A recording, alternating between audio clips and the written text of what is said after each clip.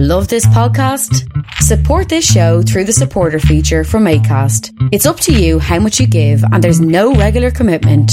Just hit the link in the show description to support now. Hey, it's Ryan Reynolds, and I'm here with Keith, co-star of my upcoming film, If, only in theaters May 17th. Do you want to tell people the big news?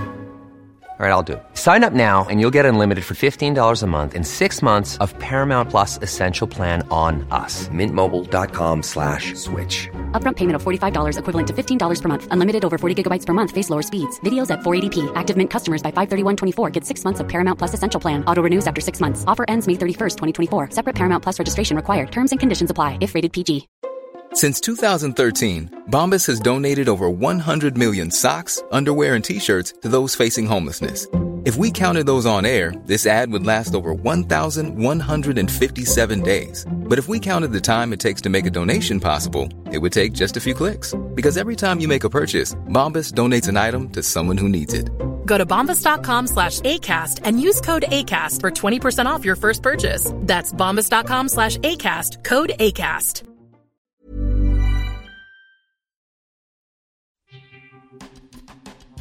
Thanks for listening to Creative Control. While I have you here, please consider supporting Youth Empowerment and Support Services, otherwise known as YES. Based in Edmonton, Alberta, YES provides immediate and low-barrier overnight and day shelter, temporary supportive housing, and individualized wraparound supports for young people aged 15 to 24. They work collaboratively within a network of care focused on the prevention of youth homelessness by providing youth with the necessary supports to stabilize their housing, improve their well-being, build life skills, connect with community, and avoid re-entry into homelessness. Learn more about how to donate or otherwise support YES by visiting yess.org.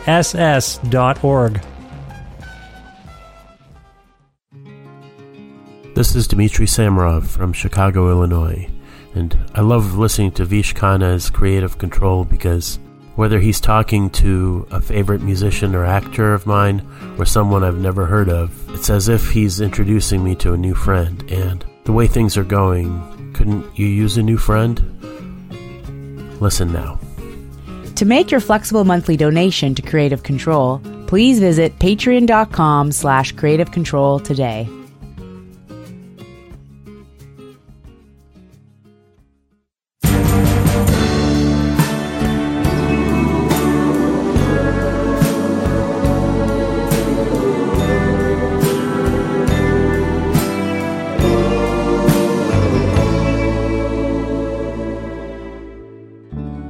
Gregg Turkington is a prolific and influential comedic performer, writer, actor, lyricist, stand-up comic, performer, singer, and producer based in Los Angeles, California. Immersed in music from a young age, Turkington published the Breakfast Without Meat fanzine in the 1980s before he ran Amarillo Records, performed in bands like Zip Code Rapists and Faxed Head, worked at Subterranean Records, and even road-managed artists like Mr. Bungle and Link Wray, among others. Time away from music enabled Turkington to hone his skills as a performer, creating the off-color vaudeville relic Neil Hamburger, doing voice work for a long list of animated series, acting in motion pictures including Ant-Man, Entertainment, and The Comedy, and collaborating with Tim Heidecker on the remarkable and long-running web series On Cinema at the Cinema. As Neil Hamburger, Turkington has released 10 records with Drag City since 1996, but perhaps none is as ambitious and as fully realized as Neil Hamburger presents Seasonal Depression Suite, which is widely available on November 17th, 2023. A collaboration with the musician Eric Paparosi and inspired by Frank Sinatra's pioneering work, Watertown, Seasonal Depression Suite is a concept record where all the action takes place in a chain hotel during the Christmas season, as told via remarkably arranged and vivid songs. But it's not all Neil Hamburger on his own here. Singing characters and narrators are played by the likes of Neil Finn from Split Enz and Crowded House, Annabella Lewin from Bow Wow Wow, Alan Bishop from Sun City Girls, Bonnie Prince Billy, singer and performance artist Puddle's Pity Party, voice actress Natalie Pazer, J.P. Hassan, vocalist and Frank Sinatra's granddaughter, A.J. Lambert, Papa Rosie himself, and yes, Neil Hamburger. Notable participating musicians include Bob Dylan's mid-70s collaborator Scarlett Rivera, and members of bands like Mr. Bungle, The Tubes, Dieselhead, Secret Chiefs 3, and The Monkees, among others. On behalf of myself and my family, I can say that Seasonal Depression Suite is one of the best records of the year, and it was a thrill to reconnect with Gregg for a spirited deep dive into so many aspects of this remarkable, seasonally appropriate album.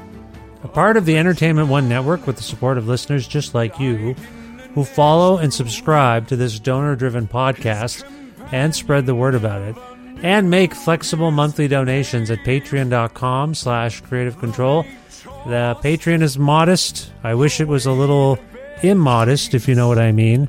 If you have the means and the inclination to support this show and all of the interviews that I do, please head to my Patreon. Go to the Creative Control Patreon today, if you can, and support this show with a flexible monthly donation. Thank you so much.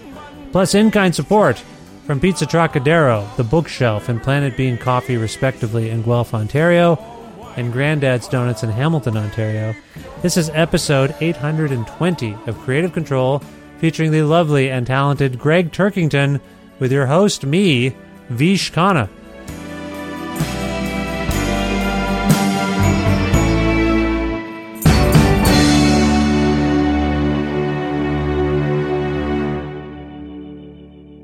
Hi, Gregg. How's it going?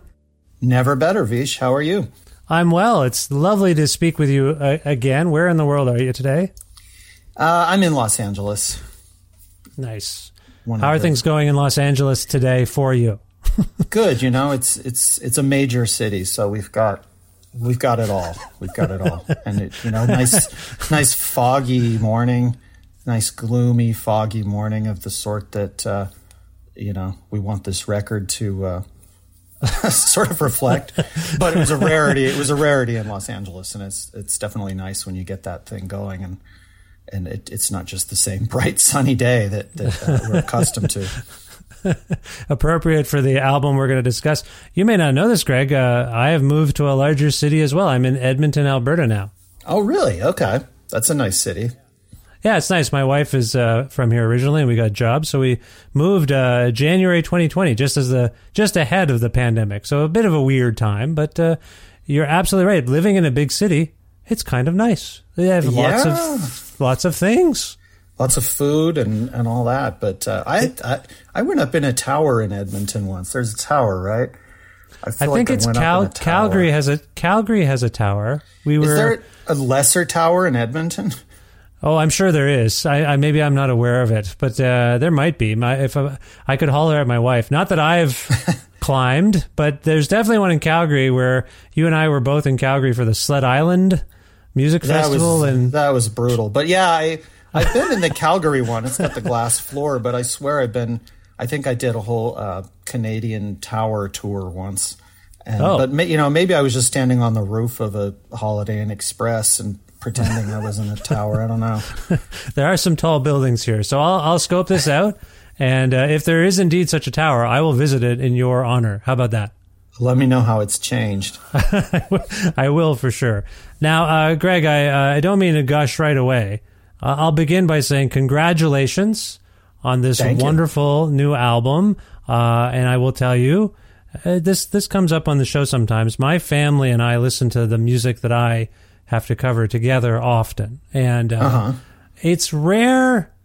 It's somewhat rare for something to connect with every member of my family. Now I'm talking a woman in her mid-40s, a boy who's 12, a young girl who's 8, all singing along and laughing at the right times. Like, I'm just mystified at right times. You know what I mean? They seem to get the joke of this beautiful album, and it is really and truly a feat, I will say, given my experience with different records. So I just want to say congratulations on this record, and furthermore, Have you heard this kind of feedback from anyone else, that it's suitable for kids of all ages? No, and I hadn't considered that was a possibility. You know, we haven't, because the record's not out yet, we've heard very little feedback from anyone. So this is certainly a good way to kick off the feedback season.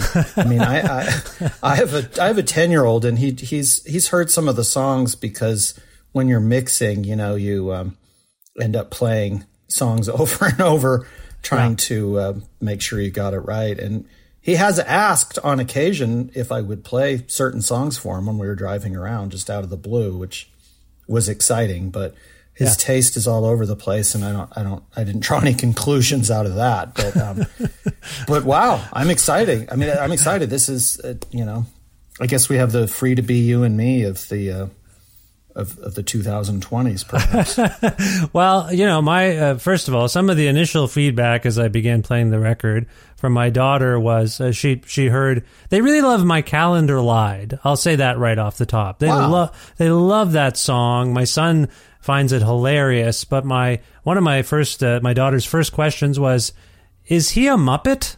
Now, have you ever been asked about your affiliation with the Muppets before? I never thought of that when I ponder Neil Hamburger, Muppetry. But what do you make of that? I did read a review once that made that comparison. I see. Made like a Kermit the Frog comparison.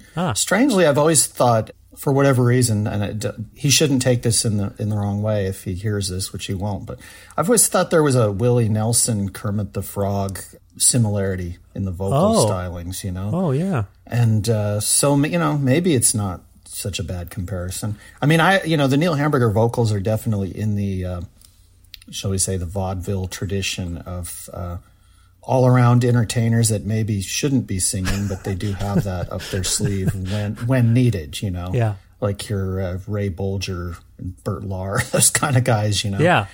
And so that might cross over with the voiceover actor who does puppets or Muppets. It does make sense. Well, they also really love It Felt Like a Dream. And this is the song for those who haven't heard it yet. So, sorry, first of all, Greg, who is the primary singer of that song? It Felt Like a Dream. That's Annabella Lewin from Bow Wow Wow.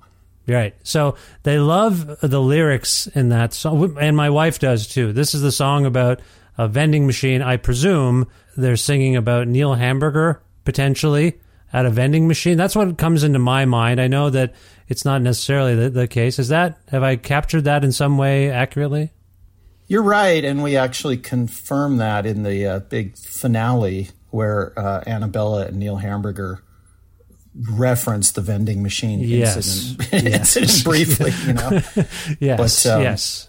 Yeah, that song, Annabella, I mean, she is one of my all-time favorite singers. It is the only voice of any singer that instantly will put me in a good mood.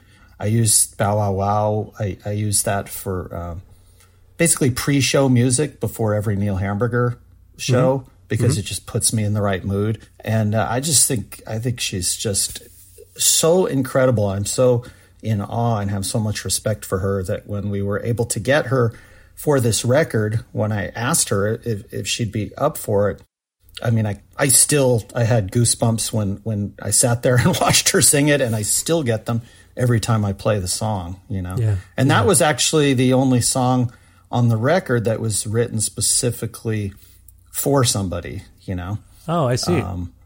You know, when it seemed possible that we could get her, we wrote a song hoping that, that would work with her voice and her personality, and hoping that she would do it. And if she hadn't, I think we were going to discard the song because I don't think it would work with anyone else.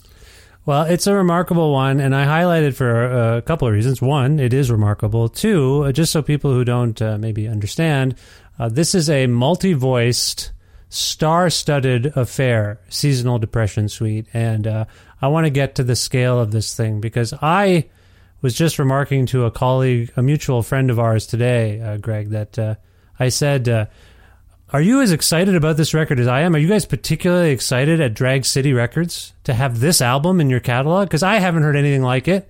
I'm moved by it. It makes me laugh. It's perfect for the season.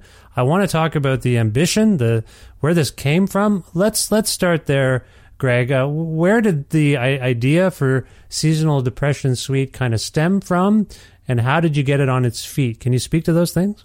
Yeah, well, I had done a previous record, Still Dwelling, with Eric Paparazzi, and we had such a good working relationship and are just on the same page about what we like and what we're trying to do. And so, we wanted to do another one. And he suggested, this was pre-COVID, that maybe we try doing a Christmas record.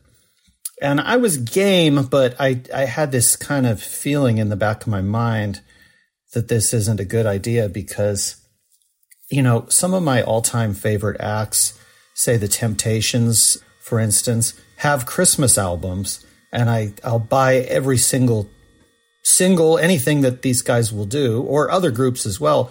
But for some reason, I just can't pull the trigger on buying the Christmas record because I don't like to hear these great voices doing, Santa Claus is coming to town or whatever. Mm-hmm. There's something about it that just doesn't appeal to me. And I thought, man, a Neil Hamburger Christmas record seems like exactly the kind of thing that anybody would just flip right past, In Eric's mind, we were writing all the songs ourselves and they were going to be gloomy. So it wasn't going to be a standard Christmas album. So that part of it I liked.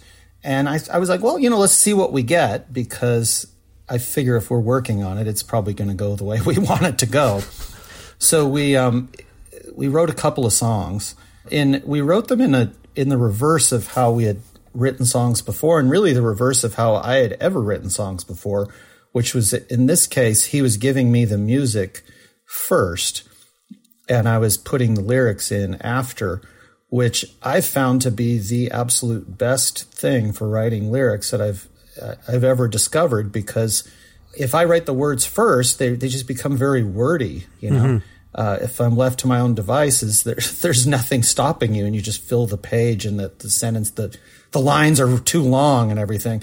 And having a tune already that I have to slot things in just makes everything way more economical, and that's really how all the classic songs are, is economical. You know what I mean? So that kind of opened up the whole thing for me as being very different and very fun. So we wrote My Calendar Lied and If This Long Season, and then COVID hit and the whole thing was just put on ice for a couple years, So then, Eric plays with Cat Power, and they were going out on tour just last year with Crowded House in Australia, doing a bunch of dates. And a couple of my favorite musicians in the world, Danny Heifetz and Bear McKinnon, who were in Mr. Bungle but are just the most versatile, most interesting musicians out there, they live in Australia. And I said to Eric, do you have any days off while you're down there? And he did, in Melbourne, which is where those guys live. And I said, what if we set up a session and you were to go in and get some tracks with these guys, and then we could use that as sort of the basis to keep going with this Christmas project, Yeah. So yeah, we did that. We ended up getting 3 songs with those guys, and also my friend Phil Franklin, who I used to play with in this band Faxed Head, and this other fellow, this incredible pianist that I knew there, Daniel Tucheri, and basically, Eric just went down there and, he hadn't met these guys, but they recorded a bunch of basic tracks, and he brought those back to America. And when I heard them, we just got very excited about the whole thing. And then immediately that was all we could think about and all we could work on.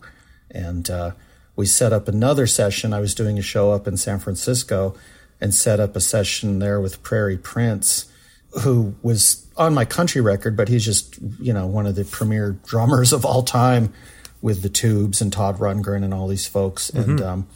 And then Adam Ellis that I'd worked with also on my country record, but he also plays with Prairie in numerous bands, including the Tubes. And so we got 5 more songs with just drums and bass.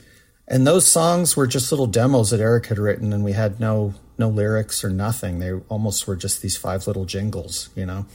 And so we recorded those. So when we had all that stuff, then it was a question of just figuring out what to do with it and how to finish each thing up. And I started writing these lyrics that just fell into place exactly right. Yeah. And started recording some Neil Hamburger vocals. And then Eric had this idea that maybe, since the lyrics had the same setting of this chain motel during the holiday season, he had this idea, what if we brought in other vocalists so that they became other characters and that the whole thing took on more life? And also, honestly, I think it's a good idea because the Neil Hamburger vocals may be monotonous to some listeners. And breaking it up like this was fun, but also it was fun figuring out for songs that we had written, who would be the best singer for this, and sort of looking at these songs as almost monologues from different characters in different rooms in this hotel setting where this stuff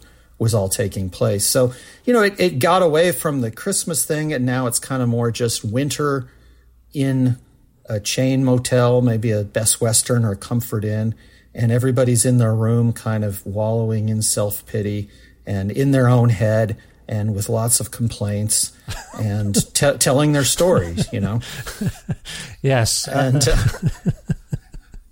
I like to think of this record as a cross between the Leonard Cohen song Paper Thin Hotel and then if somebody's printed out hundreds of the most whiny, sour TripAdvisor reviews and you drop those two elements in a blender and this is what you get.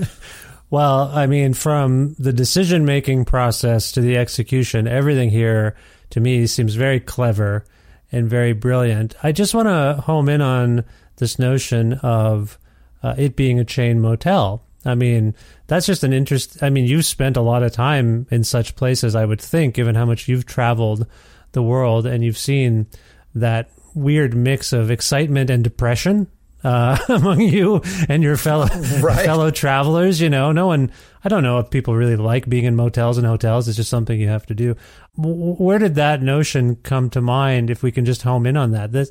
Again, I just want to say, fully realized in a really brilliant concept. And I would begrudgingly say I would agree with you that hearing nothing but Neil Hamburger singing these songs might get trying at some point. Yeah. So I think the notion of different people's voices, and in this case, maybe different guests or employees being a part of it, that's a genius idea, and I think I understand. But let's just home in on the motel for a moment. Why did that notion appeal to you in the realm of a holiday record, per se?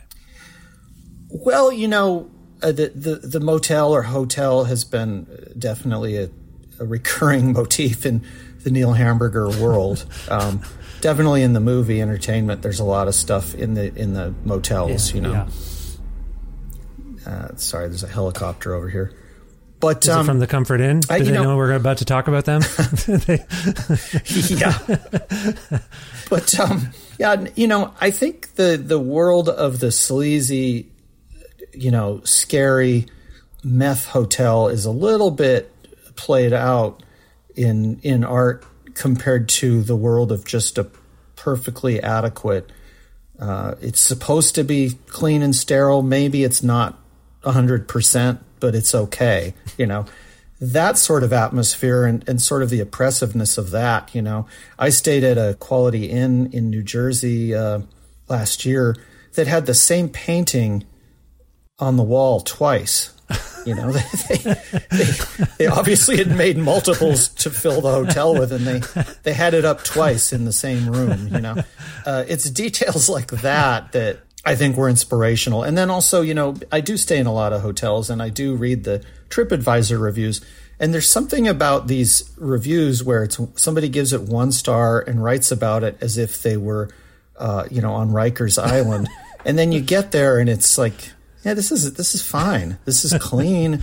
The bed is comfortable. Like, what are they talking about? And then you reread the review, and it's really all about them. You know, it's all about they couldn't sleep because there was a humming sound from the elevator or something. And I'm thinking, this is the world we live in. There are sounds, there are noises.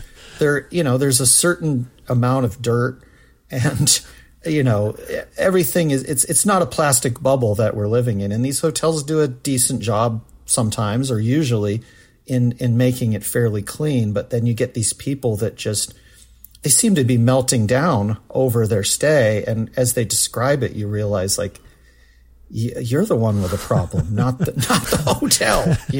When you give something 1 star and scream that the place should be condemned because someone was having a party in the next room, that's not exactly the hotel. That's the people having the party that you should be reviewing. It's an interesting point you raise, because on songs like Sleeping for Free and Checkout Time is 11 a.m., I can't quite tell whose entitlement you're satirizing. Because on the one hand, this is not a full-throated defense of motels and hotels. It is a critique of the guests and the people who populate them. But at the same time, and I hear what you're saying, some of these TripAdvisor reviews and whatnot are preposterous, and that's certainly, I think, really satirized in Checkout Time is 11 a.m. But would you say you're an equal opportunity satirist when it comes to people who stay at hotels and the people who are running these establishments? I think so. I think it's maybe there's a universal bond between everyone that we're all self-absorbed and prone to complaining and lonely, Yeah. Because everyone's in their own head on this record and elsewhere. And everybody's thinking that taking their little experience and blowing it out of proportion. I mean, there aren't any truly major awful things happening on this record in this hotel that it's set, but it's everybody is filled with drama. Yeah. And it could be the response to the lockdown that we all went through. People spending a lot of time indoors in their own head, feeling sorry for themselves and worrying about the future, Yeah. And here it is in the world of entertainment, of showbiz. The holiday season can be an involuntary lockdown because there are a lot of things that shut down during that season. You're not going to book a comedy show on December 23rd. It's not happening, Yeah. And so you kind of have this vacation, but you're not getting paid. You're just on lockdown until the season passes and you can go back to doing your shows again, if you're a musician or a comedian. So in a sense, it is another lockdown, and it could take place in a motel as you wait to kick off your tour again. You're kind of stuck there. And so I think that would be the backdrop for certainly the Neil Hamburger portion, but some of the others as well. I think during this pandemic, one of the things that has sort of risen to the fore is the unforeseen levels of entitlement people actually possess when they go out into the world. You have been, I think, traveling again and somewhat, I think, rather frequently during this pandemic. Sorry, is that a mischaracterization?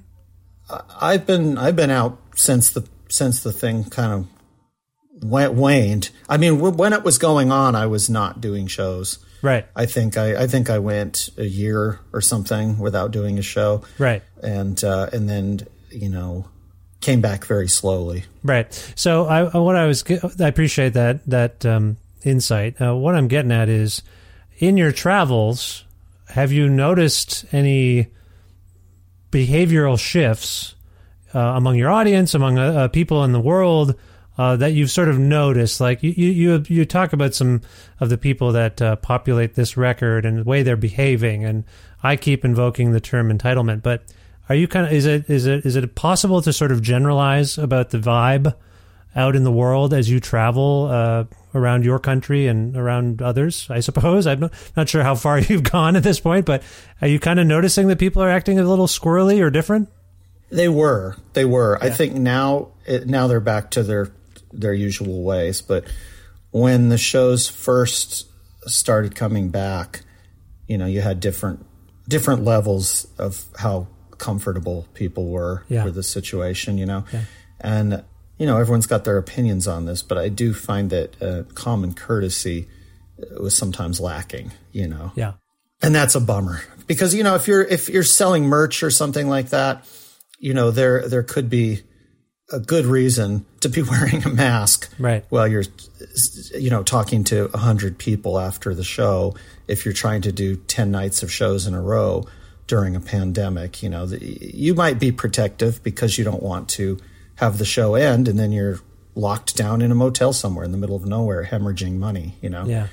And, some people are courteous about that. Some, unfortunately, are not. So to that level of civility and courtesy, are you saying it's sort of back up to a reasonable level again? Probably as reasonable as it's going to be for our species at this point in time, That's kind of what I'm getting at. I feel like some of the characters I encounter on Seasonal Depression Suite, some of them are stereotypes, but I think this is actually happening as I go out into the world, watching people drive and with impatience and a lack of courtesy and going to whatever, the grocery store. I feel it, and I'm not looking for it. I just sort of sense it and I feel it. And I just wonder if these are some of the same people that are mentioned certainly on Checkout Time is 11 a.m., which, by the way, back to the Muppets, kind of reminded me of like a Muppets piece for some reason. I think that chorus of voices, you know what I mean? Yeah. Well, that song is sort of the revenge of the hotel itself.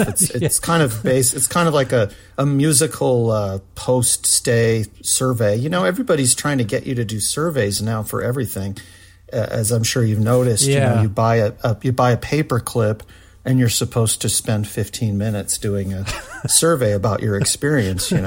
So on that, it's basically like, here is the survey, and it's also a chance for the hotel to sort of throw in their 2 cents about what they've been dealing with. But the song itself was actually modeled after, that Sgt. Pepper's Lonely Hearts Club Band movie with the Bee Gees and Peter Frampton. Yep. There's a version in that of She's Leaving Home that is it's just ghastly, and it has some like vocoder on it for no good reason, It's just.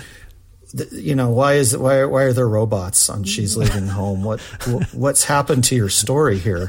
I mean, the narrative in that movie is a mess anyway. But when the robots show up to sing on She's Leaving Home, you're like, okay, these guys are just doing whatever the hell they want here. Yeah. So I don't know why we were watching this, Eric and I, but we were watching it, and we said this vibe is what we want for this finale, and it's just like the whole musical, as it were, is going off the rails right here, and so you've got. Oh, sorry. I was just going to say, with a multi-layered production like this, that is, satire at its core. Do you feel like you're making fun of making fun is the wrong term. Maybe it's not the wrong term. I can see you paying homage to certain musical styles. Are you making fun of them as well, would you say, you and Eric, in some regard? I don't think so. I think we genuinely like them all, including that She's Leaving Home. I mean, it was a bold move for them to do it that way, and it doesn't exactly work, but then it kind of does work in that it stands out and that we were talking about it days later, about why did they do this, I don't think we were really trying to make fun of any musical styles on this. I mean, we are always, our guiding light from the beginning of us collaborating has always been the Frank Sinatra album Watertown, which, if the listeners haven't heard it, pick it up. It is I think, Frank Sinatra's finest moment, and coincidentally his poorest selling album of all time. And it's a concept record as well. Yeah, it's a concept record as well about a man who has been divorced, or his wife has left him, and he's sort of reflecting on this in song. And some of the things he's talking about may be imagined. There's definitely a lot of self-pity, a lot of self-reflection, and perhaps some imagination going on as well as to what's actually happening. And it's a really interesting record. It was written by Bob Gaudio of the Four Seasons and this guy Jake Holmes, and they wrote it for Frank Sinatra. And it was the end of the 60s. It was after the Richard Harris album, A Tramp Shining, had come out. These sorts of middle-aged men concept records were a thing. But for whatever reason, the public was not at all interested. And there was a TV, almost a made-for-TV movie or special they were going to do as a follow-up, and that got canceled, and the whole thing just bit the dust. Yeah. Now it seems that people have started to recognize it, and there was a nice reissue recently with some alternate versions and things like that. But that was super on our mind. And then also Jesus Christ Superstar, because, that started out as a record. That was done as a record. These guys are like, let's make this record.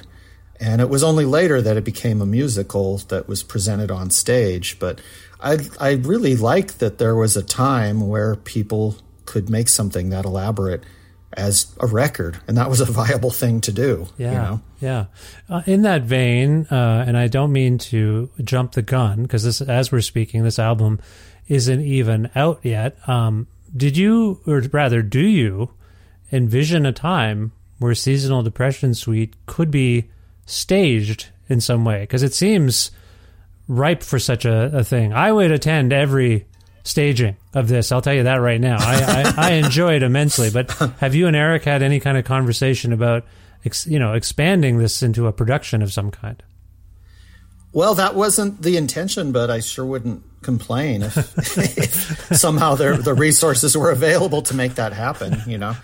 I mean, as with Tommy or really any of these concept albums or musicals or rock operas or whatever, the plot itself is a little vague, and sometimes that lends itself to these stage productions better than something that's more spelled out, there definitely be some blanks to be filled in, and I think the whole thing's only, 35 minutes or something, so we would probably need some additional material, but it could work. I'm just telling you, I think it could. And who am I to say these things? But I love it so much. We've alluded to thank some. You. Well, you're welcome. Greg, I'm a fan, but I'm honestly, sorry. I don't know. You can't be objective about this. Does this feel special in your trajectory thus far? Does this seem, I know we're excited. It's out. It's not out yet, and we're excited about it. But can you objectively look at this and be like, man, me and Eric really made something significant here? I'm sorry. I don't mean to put the onus on you to compliment yourself, but I know. Well, yes. I mean, when we were working on it, we knew this is the one. You know what I mean? Okay, good. I don't know. I don't think I have anything like this that I've done before, and I don't know that we could do it again. But it was, the weird thing was, it wasn't just the quality of what we were getting, it was the way that it was coming. Yeah. It really felt, and you see this sometimes with great records, and I'm not saying this is a great record, but I do really like it. But it felt like the songs were being dropped into our heads. Yes. Yes. There wasn't the we worked hard on it, but it was like we didn't work hard on writing the songs. The songs just appeared fully formed. It was very weird. Eric would write the music, and he's like, I haven't written songs this fast before. And the lyrics, I just hear them and just do-do-do-do-do. And there it was. Yeah. And I'm like, my God, I don't have these skills normally. Why is this working so easily? It was like the hot knife through butter. The real work was then taking what we had written and trying to respect the fact that we had been given this gift of actually having something that you're doing creatively come out as well as you would want. And then the work is like, let's respect that and make sure that we do this right. Because my philosophy, especially with music, has always just been crank it out as fast as you can, get it done, Yeah. It's better to get something finished than to slave away at it for years and not finish it, has been my philosophy. But with this, I just was like, we got to really do this right. So, we discussed everything in great detail so that we were on the same page. And then it was funny how much we were both so, not to sound like an ass, but we were basically in love with our own project. You're proud of it. We wanted it to work. We wanted it to be good. We didn't want to fuck it up and have it be, you know, there's so many things that you can do where it's over and it comes out and you listen to it and you go, like, that could have been better. And then it's ruined, you know, then you'll never listen to it again. Unfortunately, I feel like that a lot of times. So I wanted to have a different experience for myself of being 100% satisfied with this, because I felt like these songs kind of presented themselves as like, here we are, you know, now do the right thing, you know? Well, and it was weird. I appreciate the kind of weird effortlessness that spurred some of these songs on, but I was happy to hear you just describe the level of detail that you two were pondering, because from the album cover alone, I'm in a motel room. I'm in a hotel room. Like, it's such a creepy. Let me just. I'm going to try to describe this to people. Greg, tell me if I've got this right or wrong. Whatever. When you go to a hotel or a motel, often you draw the curtains, and for some reason, when the morning comes, it's the brightest sun of all time. When you're in a hotel, I don't know what it is. That's why they put all those drapes and curtains in there. I don't know how they make that happen. Am I correct? The album cover depicts that morning moment, right, where the sun is. Yeah. It's like the windows are magnifying glasses or something. You know, it absolutely, because it does. Yeah. If there's one little spot, if somebody's taken a pin and popped a hole in the curtain, and there's that little dot, and it just goes straight onto your face, and it will burn a hole right through your skull. You know, right through to the floor. Yeah, it wakes you up. And then, like, some of these lyrics are so, like, to me, they're just so perfectly funny. I don't have the lyric sheet in front of me. I don't know that I was sent it, so I'm going to mangle some of these. But, like, I believe it's Alan Bishop who sings Security Guard. Is that correct? Yeah. So, Security Guard, come to my floor. I don't want to be insecure anymore. Did I say that correctly? Did I get it right? You sure did. You sure did. And you almost were singing. So I was close. That maybe you'll be in the big Broadway production. I could be in the stage production if Alan's not available. My wife and I, every time, like, again, I don't know how to stress this enough. It's just been played maybe 50 times already within my family. It's playing a lot because we really like it. Yeah, it's requested. I have to play it. Everyone's singing along and laughing. Anyway, things like that. And then, I there's lots of people that I want to talk to you about in terms of their contributions. But this Puddles Pity Party rendition of Maids Can't Mop Up Memories, I mean, for me, it's so engrossing. Does that stand out for you in particular? I know it's hard to pick a favorite, but that's just a beautiful performance. And again, I'll mangle the lyrics. I believe it's, I'm going to screw it up. I feel like I'm going to get all the brand names wrong. It's Lysol kills the germs, Febreze can mask the smell, but maids can't mop up memories. Did I get that right? Or wipe away pure hell. Yeah, you got it right. Okay, good. Sorry, I'm riffing off the top of my head. Right. I don't have anything in front of me. I'm sorry. Just beautiful, evocative lyrics. I asked about the Puddles Pity Party, first of all. Did your guest actually contribute to the final product in any way? Let's start there. Did they say, I like what you've done, I have an idea? Did anyone surprise you with something they did with these songs? No, I mean, we kind of picked the people because we could hear it ahead of time. We're like, I see. This would sound good with this person. And then they always surprised us because it was even better than imagined, you know? But it was interesting how few takes everybody needed. They kind of just came in. It was like the whole thing was like this. Everything just kind of would drop into place. Like it was this automatic process that I'm not used to at all. So, you know, with him, he came in and he was like, these are good lyrics, you know, and whatever. And he came in and he sang it once and it was perfect. So we're like, well, I guess sing it again. So we have another version, you know, but there was no need. And, you know, it's not an easy song to sing. I mean, he's like a Tom Jones kind of guy who's got this big voice that can do absolutely anything. But I mean, it was such a moving performance, you know, it was so emotional. And, you know, maybe there is something to first takes are the best, you know, when somebody's really giving it their all. I don't know, but it was in Annabella too. It was 2 takes, you know. Yeah. It's kind of shocking. It's kind of shocking, you know. And then, you know, Bonnie Prince Billy, he did his track in Kentucky, but my God, you know, it's like, I'm not one of these teary-eyed people, but that thing came in and it was just so moving, you know, hearing him go into these higher notes, and it is just so beautiful. Yeah. And I you know, I don't know, we didn't actually have to give much direction. It was more just we picked the people that the songs would work with, and that there was a reason it's those people, you know. And I'm glad that we sort of had in our mind what we wanted so well that when Eric suggested someone or I suggested someone, we're just like, of course, you know. And then you give it to the people, and they do, of course, what it is they do that makes them such greats on their own. Yeah. It was, very weird process. You know? It seems like very fortuitous. It seems.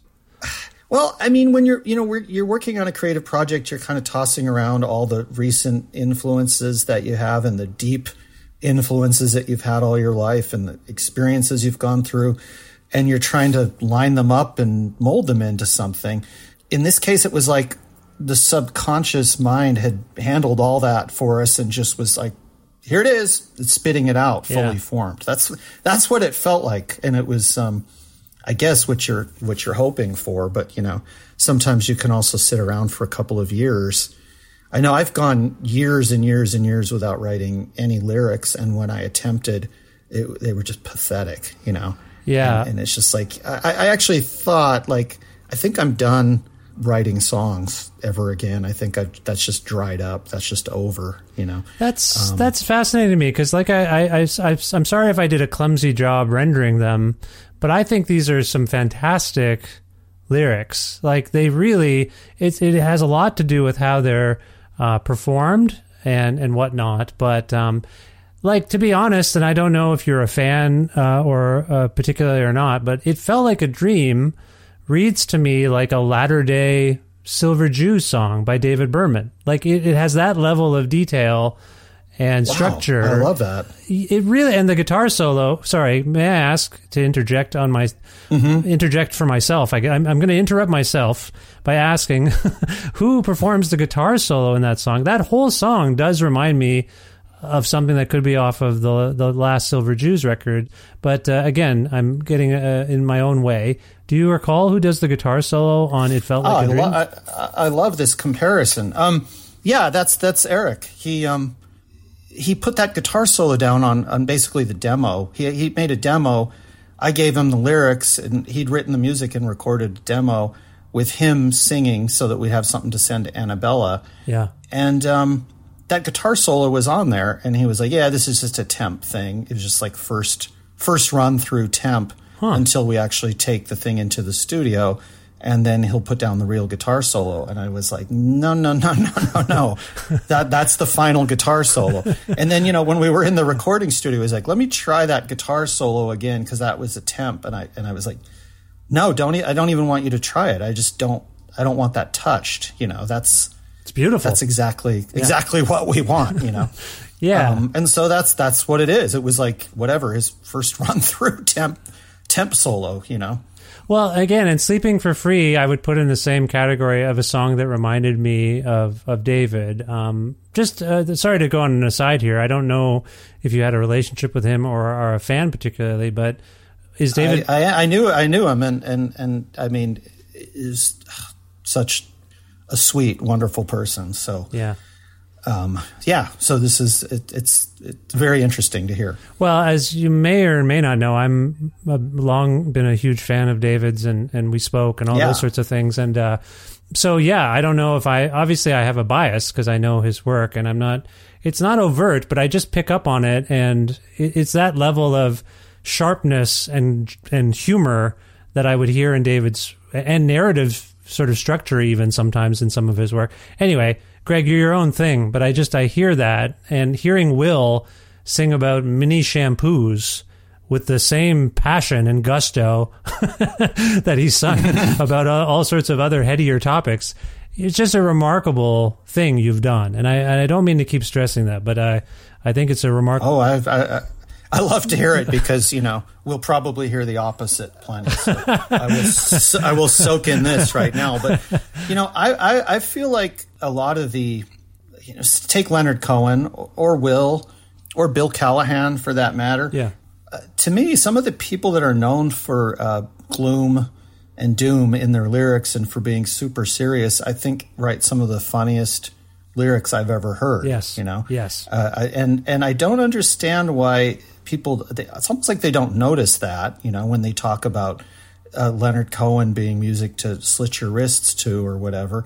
And, and Bill and Will, like these guys are very, very, very funny. Yes. And it's interesting because something like, anything that I'm going to do as somebody that's known as a comedian, it's like the first thing somebody's going to want to say is this is novelty music. Whereas if Bill Callahan has a very funny song, no one's ever going to say this is veering into novelty music. You know what I mean? Yeah. Those guys will forever be thought of as serious singer-songwriters. And somebody like myself, it's going to be very hard to get past, novelty, joke music or whatever. But in fact, despite whatever your main thing is, there's crossover and they're sort of going back and forth. And it's all serious points that I think the best humorists are working towards. They just have a different route to get there, And these people who are so serious have incredible senses of humor because what better way than to deal with some of the awful things thrown in our direction. Yeah. Well, growing up in the 80s and 90s, as I did with AM and FM radio, someone like Neil Finn in Crowded House in particular meant a lot to me. And he is also a very funny songwriter. And yet he's very funny. Yes. He's given the task of singing this fairly maudlin song. Here comes the season again. So it is a little bit of juxtaposition. It does have a lot to do with context. You're right. And I think that's why I'm so excited is that this doesn't strike me as a novelty record. It's just a really smart, funny, and deeply affecting. Watching my wife in particular, my wife is, my main sort of listening partner these days, as well as my kids. So watching her react with joy at a song like Maids Can't Mop Up Memories or Coming Apart at the Seams, it's really heartening. I think it's that sweet spot between earnestness and irreverence. And, I think this is maybe one of the most jarring examples of that line that Neil Hamburger, if you will, can kind of tread. Does that make sense? Makes total sense. And, it's funny because we were on the same page with this, but there was some point where we're like, we're just going to let this record be what it's going to be. Yeah. We sort of had discussions beforehand or whatever, but then as new things happened, it really did feel like I said, like the record was leading the way, Yeah. And so the amount of humor in it, that's the way it went. The length of some of the songs, some of the songs are short, and it was like, well, we could fill this out. We could extend this, but it seems that this is what it's going to be. This is what I want it to be, and there it is. It's very weird process. Well, and I neglected to mention Cats and Dogs, which has become one of my daughter's favorite songs. And in fact, we were just at a gathering for our family, and she was singing it, and my son said, Ramona, you can't sing Cats and Dogs Are Better Than Uncles and Aunts. Our uncles and aunts are all around, which I thought was a little bit funny. I don't mean to be cutesy, but it was amusing that he picked up on, you can't sing that right here. That's insulting. But anyway, can we talk a little bit? So this is a song, for those who haven't heard it yet. Cats and Dogs is a song sung from a child's perspective, I believe by a child. Am I framing this correctly, Greg? That's right. You're right. And who is the singer? That's Eric's daughter, Miranda. Mm-hmm. And she, I think she may have been 11 when she did the vocal, or 12.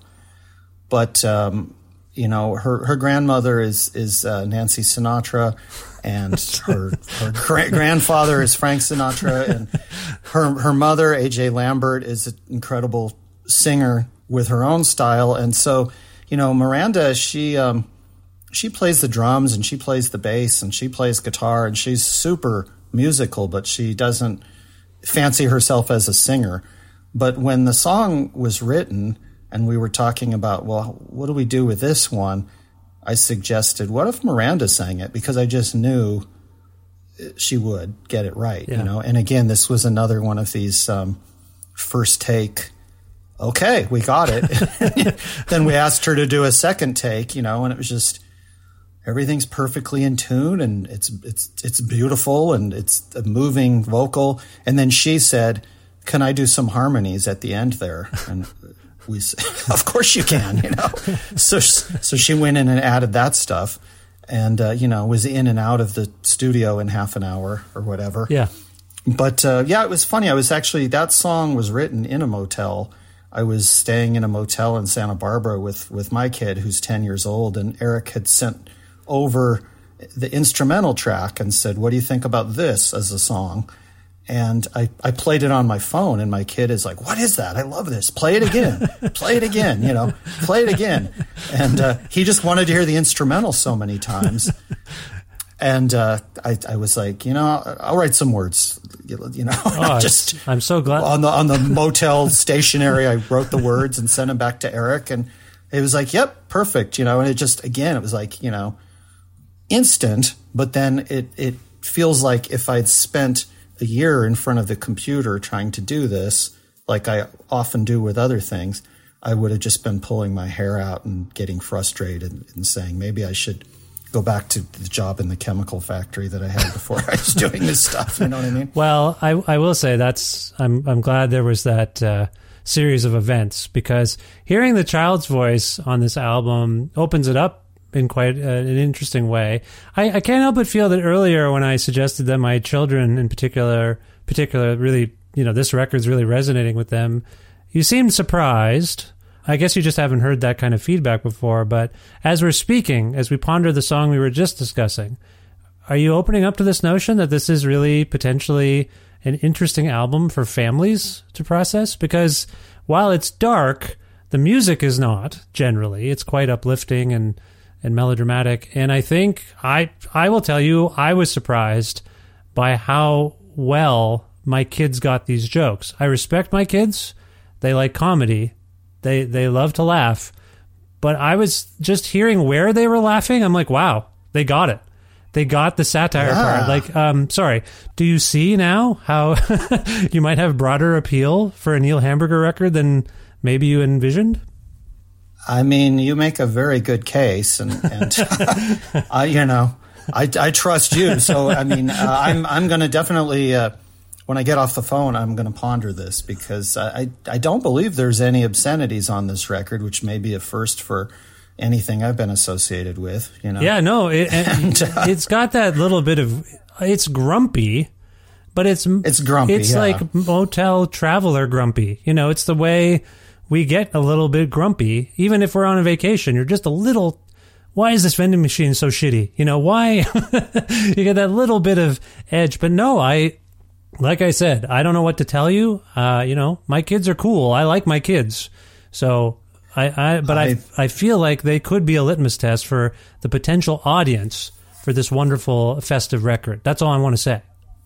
Well, I love this. I love hearing this. I mean, to me, this is an uplifting record. To me, this is another, you know, it's always a struggle with folks such as myself that are perceived as being negative people or having a negative slant to everything, because the negativity is generally out of disappointment that the positivity that we are feeling and would like to see in the world isn't coming through. You know what I mean? And sometimes it's hard to regurgitate these thoughts and have them come out as positive. It just comes out as negative. Yeah. In this case, I do feel that it's a positive listening experience, because it's you know, the laughter. You know, laughter makes us feel good. That's a fact. And in this case, the combination of the music and the whole thing, I find it uplifting personally. But you know, I made it, so don't listen to me. No, I do listen to your kids. People should listen to you and listen to me. I will tell you, I don't know that I'll ever forget my daughter hearing My Calendar Lied come on, not only singing along, but doing a Neil Hamburger impression. Like, I can't tell you how meaningful that is to me on some level. Now, I will say, it's not like I'm going to fire up On Cinema or some other Neil Hamburger material for her at this age. But it's just a really beautiful moment for me to see her in the kitchen trying to do an Sorry. It's touching and amusing to me. So I just want to thank you for this gift you've given my family, whether you realize it or not. It means a lot. I'm thrilled. Well, yeah. The gift is you telling me this, because this is, why we do this stuff. It's not to reach everybody. It's just to reach the folks that might actually be on the same page as us, which may be a limited number, but I'm glad that your family is part of that group. Oh, I'm going to share this around as much as I can, let people know about this record, because I do think when it comes out, it will be something that people should want to, in this very strange and uncertain time, delve into a festive record that also, it gets a little dark, and I think that's where we're kind of at. So I feel like it's a perfect time. Does that make sense? That makes perfect sense to me. Yeah. It makes perfect sense. And I got to say, the one thing that's maybe it's a little different on this than from previous records with Neil Hamburger vocals is that we had access to use a microphone for the vocals that was a very, very, very high-end microphone that had previously been owned by Leonard Cohen and used on some of his records. But oh, wow. I'm not a gear guy at all, and I feel like I probably would have been happy to do the vocals on an old Radio Shack suction cup mic that you would use to record phone conversations, But sure, we had access to this mic, this good mic, and used it. And again, like with a mic this good, I started to realize how some of these, shall we say, distressed vocalists with voices that may not be, Pavarotti, but how so much of their personality can come through, and it makes it work when you have stuff recorded this beautifully, Yeah. And the Neil Hamburger vocals, I was kind of amazed by the sound that we got on those.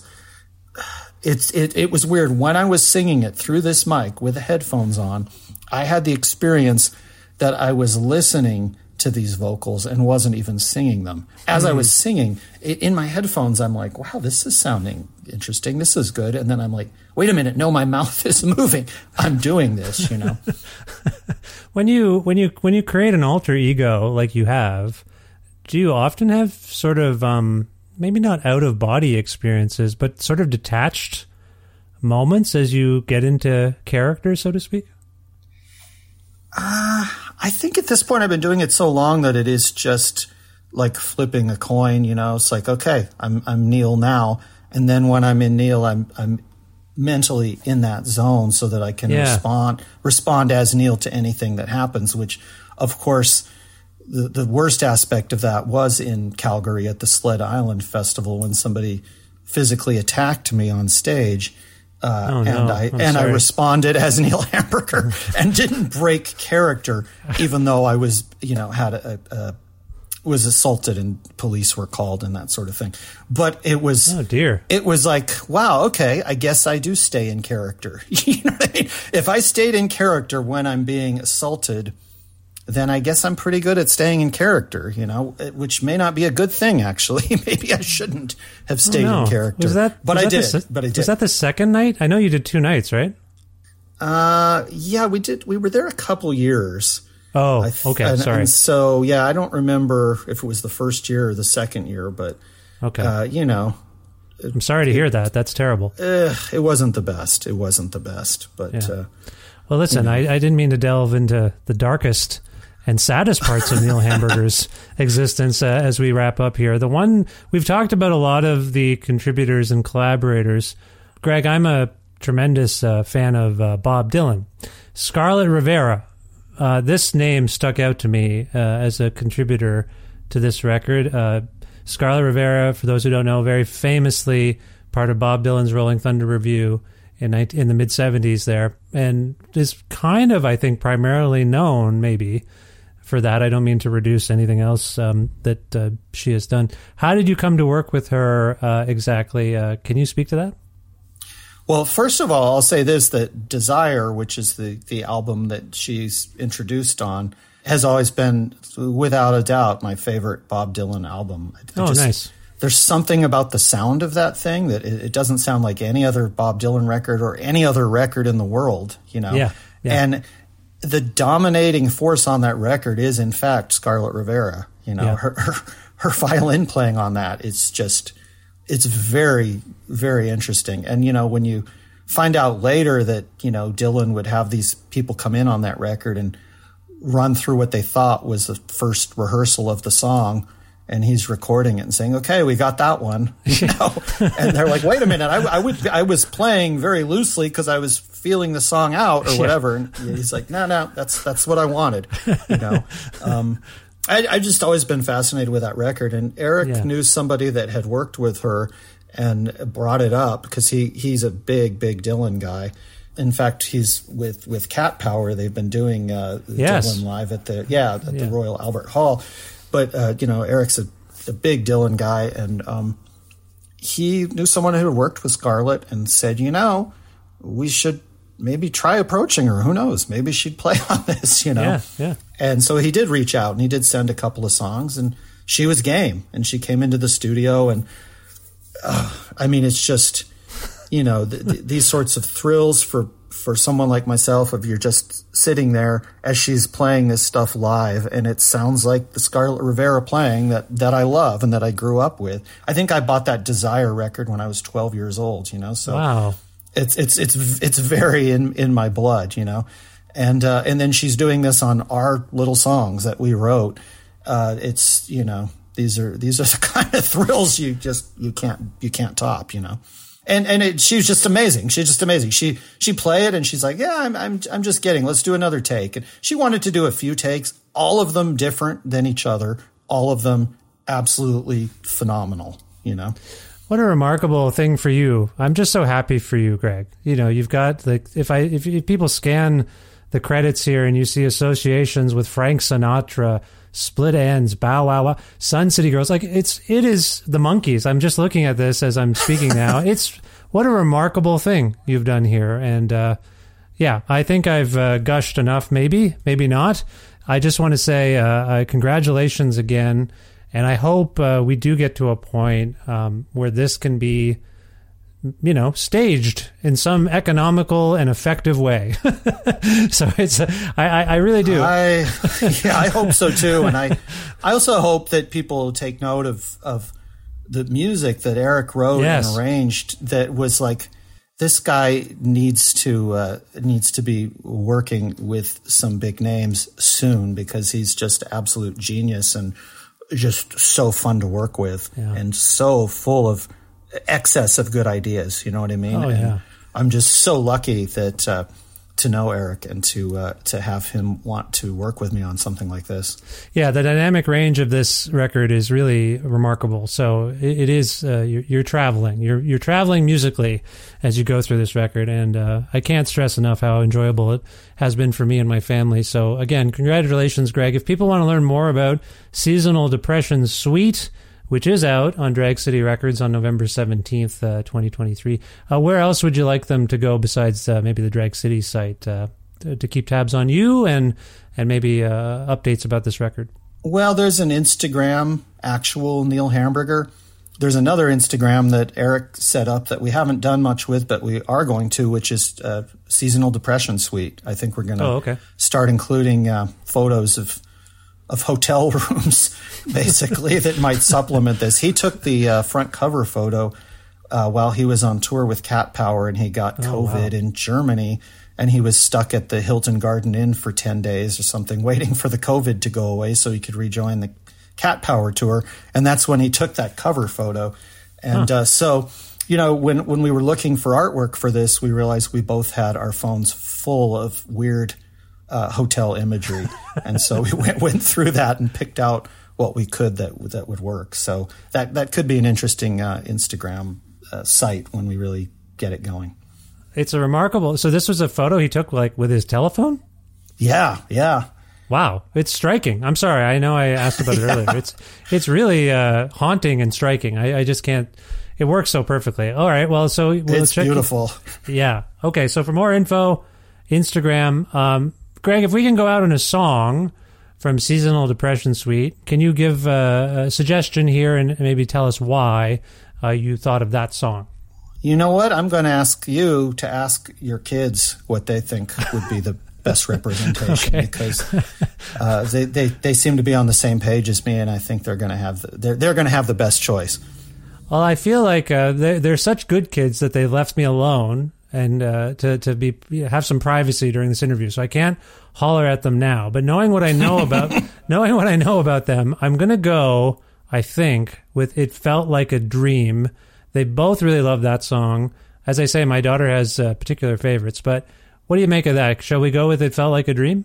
I think so, yes. I think that's the song I listen to the most personally of this record, because I have been an Annabella fan since, I was a teenager, and I've just had to pinch myself so many times when I hear her singing these words, Well, for what it's worth, it's resonating with my kids as well. So there's something to this song, something magical. Let's hear it right now. This is "It Felt Like a Dream" from Seasonal Depression Suite. Oh, sorry. Neil Hamburger presents Seasonal Depression Suite out on Drag City.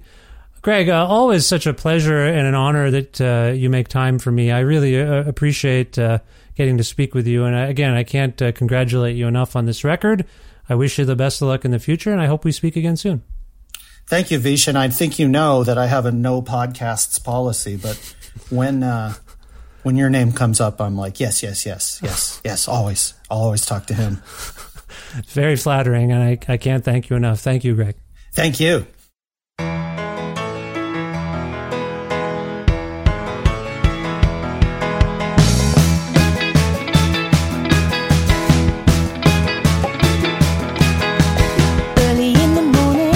Like a dream, I met this old fella by the vending machine. He didn't seem happy with the stuff on display. He wanted something healthy to start off the day.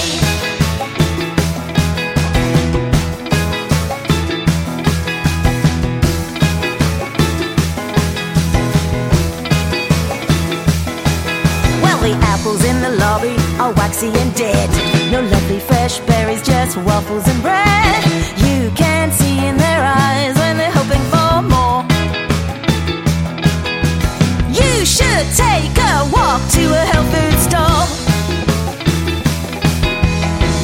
It felt just like a dream, his, not mine. This is a comfort inn, not the Royal Hawaiian. Hey!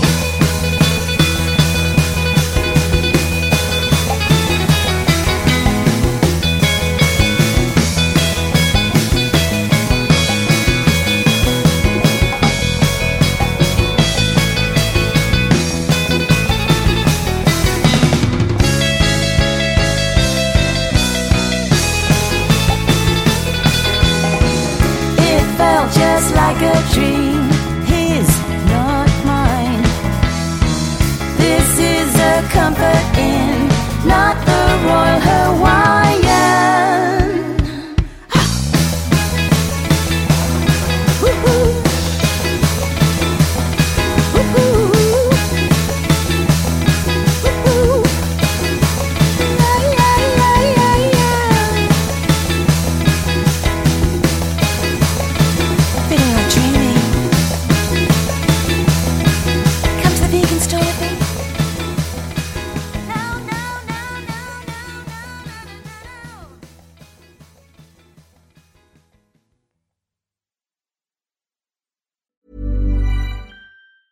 Hey, it's Ryan Reynolds, and I'm here with Keith, co-star of my upcoming film, If, only in theaters May 17th. Do you want to tell people the big news? All right, I'll do it. Sign up now and you'll get unlimited for $15 a month and 6 months of Paramount Plus Essential Plan on us. MintMobile.com/switch. Upfront payment of $45 equivalent to $15 per month. Unlimited over 40 gigabytes per month. Face lower speeds. Videos at 480p. Active Mint customers by 531.24 get 6 months of Paramount Plus Essential Plan. Auto renews after 6 months. Offer ends May 31st, 2024. Separate Paramount Plus registration required. Terms and conditions apply if rated PG. I'm Sandra, and I'm just the professional your small business was looking for. But you didn't hire me because you didn't use LinkedIn Jobs. LinkedIn has professionals you can't find anywhere else, including those who aren't actively looking for a new job, but might be open to the perfect role. like me. In a given month, over 70% of LinkedIn users don't visit other leading job sites. So if you're not looking on LinkedIn, you'll miss out on great candidates like Sandra. Start hiring professionals like a professional. Post your free job on linkedin.com/people today.